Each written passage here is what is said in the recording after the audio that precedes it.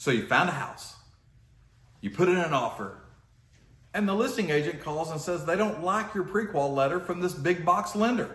What's that all about?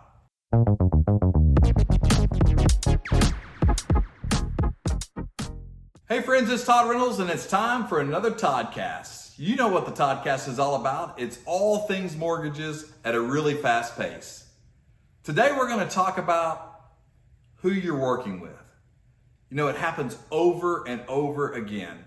I get people calling me saying, hey, we put in an offer on this house and the listing agent, we gave them our pre-qual letter from somebody online or a big box bank, and they got that pre-qual letter and said they don't want that letter. They don't like it.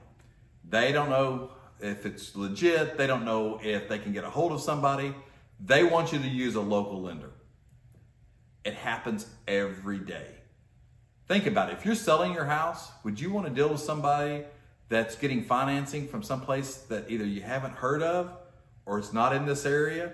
You want somebody in their basement in New Jersey telling you what appraised values are going to be on a home in DFW?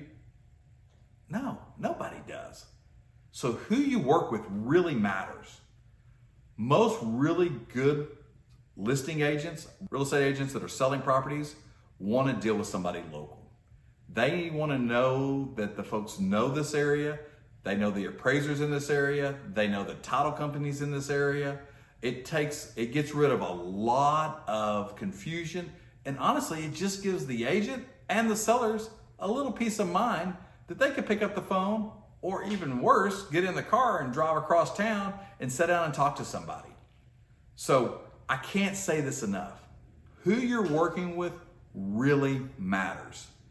Not saying that you shouldn't check your options. I'm just saying that you will run across sellers that don't want to deal with ABC company from New Jersey or California or wherever. At least if that company's financing it, they want to have local representation right here, somebody that understands this market. If you're working with a mortgage professional that's in this market, good for you. That's a really, really smart move.